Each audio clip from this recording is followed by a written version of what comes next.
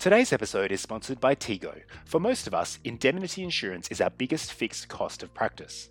But when was the last time you took a look at the coverage and cost of your policy? Many of us are still with the same insurer we joined in med school or intern year. I recently reviewed my policy and discovered Tego. Tego's policy came in significantly cheaper than my current provider, and new clients get an extra 2 months free in their first year. If you are new to private practice, you might even qualify for 4 years of discounted premiums. Tego's medico legal support and advisory is available 24/7, and they are backed by Berkshire Hathaway Specialty Insurance. Get a free quote and discover why thousands of doctors are insured by Tego by visiting tego.com.au. Did you know, in 2019, ASX 200 companies paid out almost $60 billion in dividends to shareholders? In this episode, we will explain dividends, franking credits, and ways shareholders can reinvest those dividends most cost-effectively. Hey, this is Andrew and the Medical Money Podcast, where we share tips to help doctors earn, grow, and protect their money. Please hit subscribe and share the love with your colleagues. If you have a topic you'd like discussed or feedback to share, send an email to andrew@medicalmoney.com. In this episode, let's take a deep dive into the world of share dividends. We will explain dividends, franking credits, and reinvestment programs, including DRPs and bonus share plans. Today's guest is Connell Canary from What If Advice. Connell is a financial advisor who helps clients invest for their future, reduce financial stress, and take control of their money. We've divided this episode into 4 parts. First, we explain what dividends are and the concept of dividend yield. Then we'll discuss tax on dividends, including franking credits and foreign tax withholding. Thirdly, we'll cover dividend reinvestment plans, bonus share plans, and DSSPs. And finally, we will answer some of the listener questions. To aid your understanding, we have created a PDF with worked examples so you can follow as you listen. Go to medicalmoney.com/episode 17 and download the examples. We covered the 4 tax zones and cost-based calculations in episode 15, and I recommend you listen to that first if you haven't already, because this episode will build on some of those concepts. This podcast is not financial advice, and all opinions expressed by podcast participants are solely their own. Please seek professional advice before making any financial or investment decision. Connell, thanks for sharing your time with us again today. How are you? I'm very, very good. Thanks for having me back. Very, very welcome. You did a great episode last time, so let's do another one. In this episode, we're going to enter your brain again and talk about shares and dividends. For many investors, shares are just a squiggly line on a chart. But can you please explain to us what a share actually is? Yeah, so a share is when you have part ownership of a company, which then entitles you to parts of the profit. And so the squiggly lines that we see on charts is really the share price, and that's largely determined by sentiment. Whereas as a shareholder, you're really saying, this company, I think it's going to make a profit, and I want to share in the growth of this company's profits, and also, maybe take a ride on the share price as well. So what are dividends? Yeah, so you buy shares in a company because you believe they're going to make a profit and go up in value over time, sure. But when a company makes a profit, they've got a couple of options of what they can do with that money. Maybe they reinvest it in the business, maybe they buy another business. But one of those things they sometimes do is distribute those profits to shareholders, and that's called a dividend. The percentage that they choose to distribute is the dividend payout ratio, isn't it? Where that is the percentage that is taken from the profits that is going to shareholders. That's it. I've heard some companies even borrow money to pay dividends. Why might they choose to do this? Yeah, look, there's a number of reasons why they may do it, and it's obviously for strategic reasons, and it ultimately boils down to they believe that the cost of the interest that they'll spend the money on is less than the alternative. Like I was saying before, maybe they're planning on buying another company, so they need the cash. Maybe their cash flow is cyclical and they don't have enough cash in the bank. But if they then went and cancelled or delayed a dividend, that would then affect sentiment, which then might bring the share price down. So effectively, strategic reasons. So not necessarily a good balance sheet reason, though, is it? Not always, but sometimes it can be seen as a good thing, depending on how you look at it. So it depends on the why, and sometimes we don't always know the real why. Yeah, that's true. And so what do investors need to do to qualify to receive a dividend? And can you explain the difference between the record date, ex-dividend date, and the payment date? Yeah, great question. So, companies have a share register. So firstly, you have your record date, and it's sort of saying, hey, when have you got onto that register and you've recorded, yep, Mr. Smith owns these shares. So that's pretty straightforward. The ex-dividend date is like the cutoff date. So you need to be on the register before that date. And the company then opens their books on the day after that date to say, hey, who is on our registers? And that's who we're going to pay a dividend to. And then the payment date is the actual date that they pay out those dividends. Yeah. And so when are dividends paid and how do investors receive those dividends? So it depends on the company. The most common would be, twice a year. They sometimes call it an interim and a final dividend. Some companies pay quarterly, some don't pay dividends at all. I've even seen some that pay out monthly. And how do they get paid? Generally, it's into like a nominated bank account, and it's often the same account that you use to purchase those stocks. So it might be like your cash holding account. Yeah. And so you usually have to list once you've bought the shares, you have to go to the share registry, whether that's Computershare or Linkshare, and then say the account that you want to pay those funds in, isn't it? Yeah, it depends on how you've bought those shares. Some, like stockbroking accounts, will automatically update that for you with your bank account. And it's important to know that not all shares pay dividends. I saw in a post the other day where someone wrote, so when shall I be expecting my Afterpay dividends? Yeah. And there's a great Warren Buffett quote where he was, quizzed by investors saying, hey, Warren, when are you going to pay out dividends? And his response was, You're welcome to take a dividend anytime you want, just sell some shares. Yeah, that makes sense. And that's the reason why he's been able to maximize the returns for Berkshire so nicely. And so exchange-traded funds and listed investment companies have become very popular in the past decade. How do they pay dividends to unit holders and shareholders?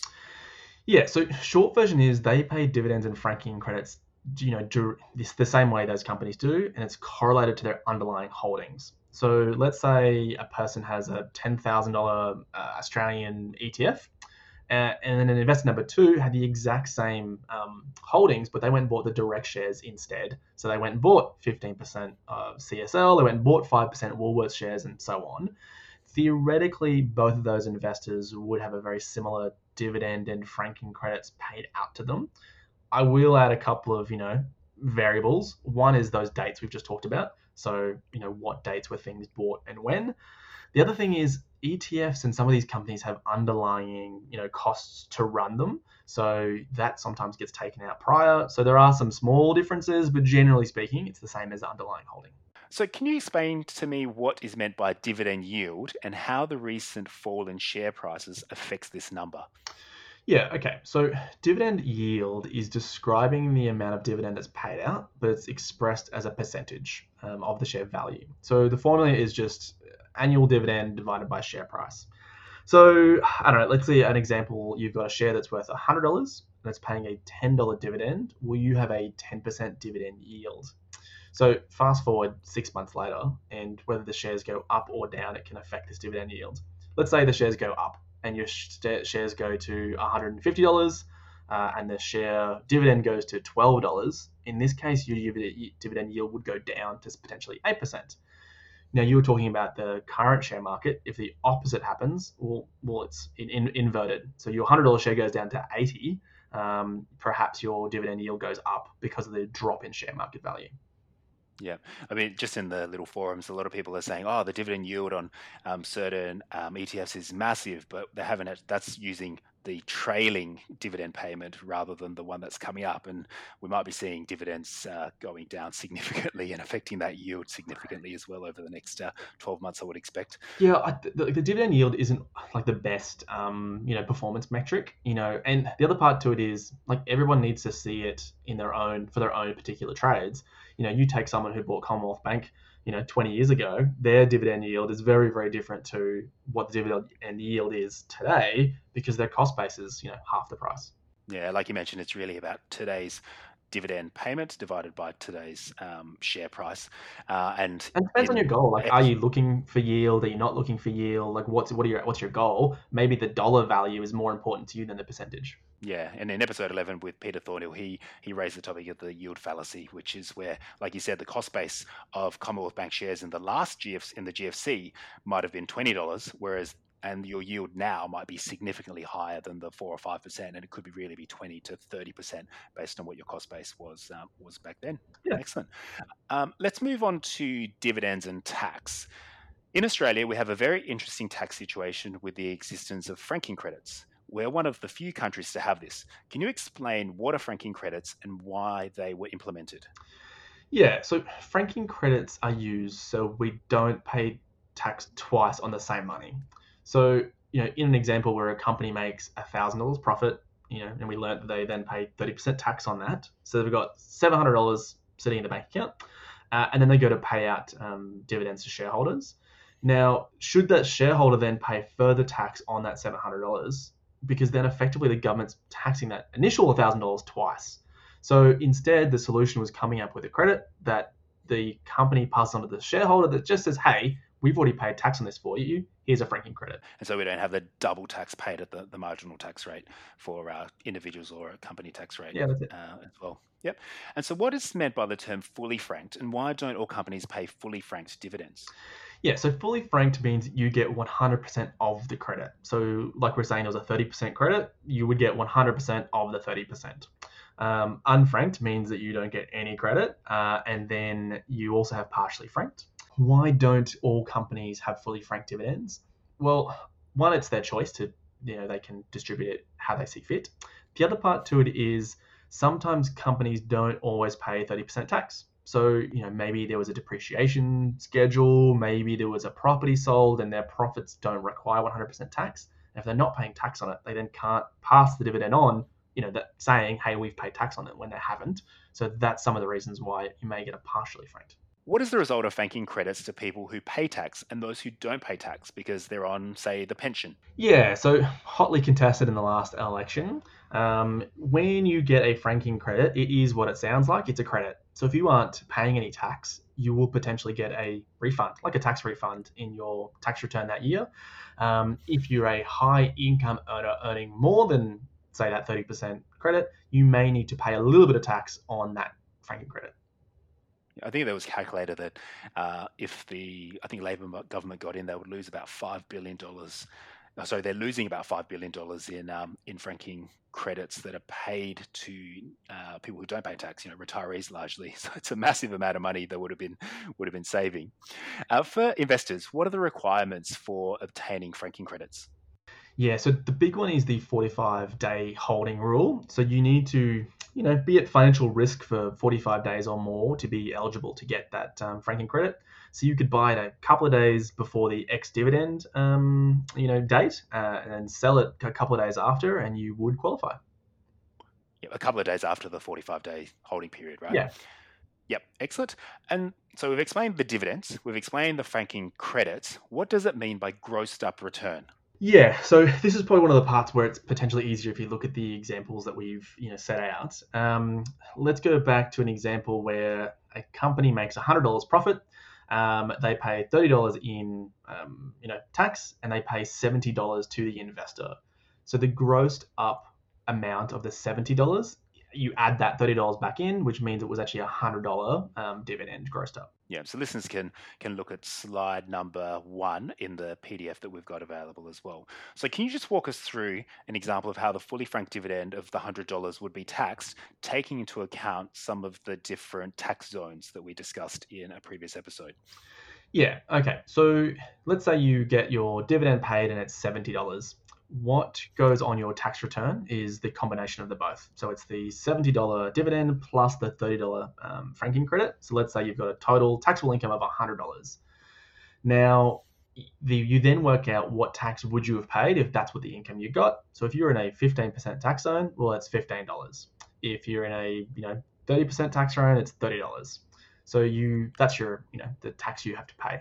Once that's calculated, then they add back the franking credit. So in our first case where you have paid $15, but your franking credit was $30, that's when you get that extra $15 refunded. Conversely, if you're on a 30%, it would even out. Or if you're a specialist and you're on 45% plus, that's where you have to pay that extra $15. I just want to give a quick plug to my favorite portfolio tracker, ShareSite. ShareSite keeps track of all my share purchases, calculates dividends, franking credits, and foreign tax withholding. It even stores all the confirmation notes for easy reference in the future. You can manage 10 holdings for free or get a 2-month bonus if you upgrade to a paid subscription. Visit medicalmoney.com/ShareSite. That's ShareSight. Now back to the episode. Let's talk about dividend on foreign shares. Some countries have tax withholding for foreign investors. I've got shares in the US and also in Europe on their stock exchanges, and they do withhold varying amounts of tax. How does the ATO deal with this, and how do we need to deal with it on our tax returns? Yeah, so generally speaking, you pass it to your accountant, and you get him to do it for you or them to do it for you. But think of it like a franking credit. So we've paid some tax in another country called America, and that then goes onto your tax return, much like a franking credit would, and it's applied back as a franking credit. I would add one small thing is that you can only use those offsets up to the value of $1,000, where it's a dollar for dollar. After that, there's an extra calculation that has to be done to make sure you aren't claiming too much. And that's called the offset limit, isn't it? That's right. Yeah, we'll put a link to that in the show notes because it is quite complicated. And so let's move on to dividend reinvestment plans and bonus share plans, which are commonly called DSSPs. Mm-hmm. What is a dividend reinvestment plan, and why are they useful to investors? Okay, so take a scenario where you own CSL shares and you get paid a dividend, and your plan is you just want more CSL shares. So you get paid a dividend and then you go and buy more of those, those shares. When you do that, there's tax implications. There's extra brokerage when you make that extra trade. There's also the risk that you don't buy extra shares and you spend that dividend on something else. A dividend reinvestment program effectively does that action for you. It gets your dividend, and instead of paying you the dividends, they just pay you in shares effectively. Yeah. And so how do investors opt into dividend reinvestment programs? It's with the share registry with the company is the best way to do it. Just do it directly. Yep. And so you can choose, can't you, whether you want to have part of the dividends reinvested or the whole lot reinvested each time the dividends come out? Yeah, you can opt in and you can opt out, and you can opt in partially and opt out partially. Yeah, and because a lot of people then choose, as they move into retirement with it, or their tax bracket falls down, opt to then take the dividend as a payment so that they've got money to spend in retirement and just withdraw from that dividend reinvestment program, don't they? Yeah, that's right. And that's like that yield strategy. When you move into retirement or when you need extra income or you decide to take, 5 years off work and you want income from somewhere else, these are the different, taps you can turn on to increase your, household income. Yeah, that's a good way of looking at it, as a little tap or a switch, isn't it, that you can flick depending on your circumstances. Yeah, that's it. Yeah. I'll get you to walk us through an example of how a DRP works. I recommend listeners to take a look at slide 2 for this one. How is the cost base calculated for DRP shares, and what are the tax implications? Yeah, so let's say you had a share that had $1 value and you had $10,000 of those, so you have 10,000 shares. And the company would usually pay out a 2-cent per share dividend. So an investor who wasn't in a DRP, well, what they would receive is a $200 dividend. If you're in the DRP, well, instead what you're getting is a $200 extra shares. So at the end of it, you would, instead of having $10,000 worth of shares and $200 in your bank account, you would then have 10,200 shares. And the cost base is the same. The cost base stays at that $1. In episode 11, I interviewed Peter Thornhill, and he's a big advocate for listed investment companies as a long-term vehicle for people to invest their money. Two of his favourites are AFIC and Whitefield, and both of these have what's called a DSSP. Can you explain to us, or otherwise known as a bonus share plan, can you explain to us what is a bonus share plan or a DSSP, and what are the tax implications for this? Yeah, okay. So we were just talking about the DRP, where they give you shares instead of the dividend. One of the downsides is, from the ATO's view, what's happening is you are still receiving that dividend and you're buying those shares. So you do actually need to pay tax on that, let's say that $200 we were talking about before. The DSSP does a very similar thing, where instead of giving you a dividend, it gives you shares, but you don't need to pay tax every year on those dividends. Instead, what it does, it reduces your cost base. So effectively what you're doing is you're pushing forward your tax liability into the future on when you would sell those shares, not on an annual basis when you do your tax returns. So using that exact same scenario, instead of you going from having a cost base of $1, your cost base reduces by that $200, which would make it 98 cents. Looking at that example might make it a bit easier to digest. Yeah. There's another difference with the DSSP as well, isn't it? Because in that financial year, you don't have the ability to claim the franking credits. Yeah, that's right. Yeah, so there's a couple of things that people need to consider before going into the DSSPs. Okay, well, let's now go into some listener questions. So Charlie asks, for someone in the top tax bracket, which is more tax effective, a DRP or a DSSP? And when would someone choose a LIC with a DSSP over an ETF? So the difference between the DRP and the DSSP, it has a lot to do with your future and what how you see your financial future. If you're in a 45% tax bracket and you are buying the shares today and selling it in 3 years' time, and your tax bracket isn't changing, it's going to have a very similar result. If you are in a 45% tax bracket now and you're not planning to sell for 10, 15 years until you retire, whenever that is, and your tax bracket's going to go down, the DSSP will allow you to, potentially pay less tax in the future because you're on a lower tax rate. Now, moving that question to, a LIC with DSSP over an ETF, it's a similar scenario. So with an ETF where you're actually going to get those dividends, where the LIC with the DSSP allows you to hold it. So again, the DSSP is really great if you don't need to sell those assets until you're in a lower tax bracket in the future. That makes sense. And James asks, how does the dividend reinvesting strategy hold up if franking credits were removed? So you're saying how Labor was talking about getting rid of franking credits, does that, if someone's got a franking credit strategy and then they remove franking credits, what does that look like? Great question. Don't know. I think one of the problems is we don't know, A, will it get passed? And B, will they make some other alternate change? So, if the government turns around and takes away franking credits, will they replace it with something else? Do they leave franking credits and only say people who are getting that credit return, they are no longer eligible? It really depends on what changes they make. Yeah, and we don't really know until that's actually implemented, if it ever does get implemented. But on the dividend reinvesting, the investor is still going to accumulate increasing number of shares purely by having the reinvestment plan rather than taking the dividends as cash. Yeah, 100%. Yeah. Good. All right. Well, thank you again for sharing your time and knowledge with us. How can listeners learn more and get in contact with you? Yeah, great. So it's Connell from What If Advice. So you can check out our website, whatifadvice.com.au, or our YouTube channel that we're working tirelessly on, which is just YouTube.com/What If Advice. Fantastic. I'll put all of those in the show notes as well as the images that you've created for us today. Thank you very much, Connell, and hope you have a good day. Thank you. If you're interested in learning how to optimize your finances, please subscribe to this podcast. Also, head over to my blog, medicalmoney.com, and subscribe to stay updated. If you know a colleague who might also find this information useful, please share this with them. I'd love to get your feedback, so send questions, comments, and recommendations to me at andrew@medicalmoney.com. See you in the next episode.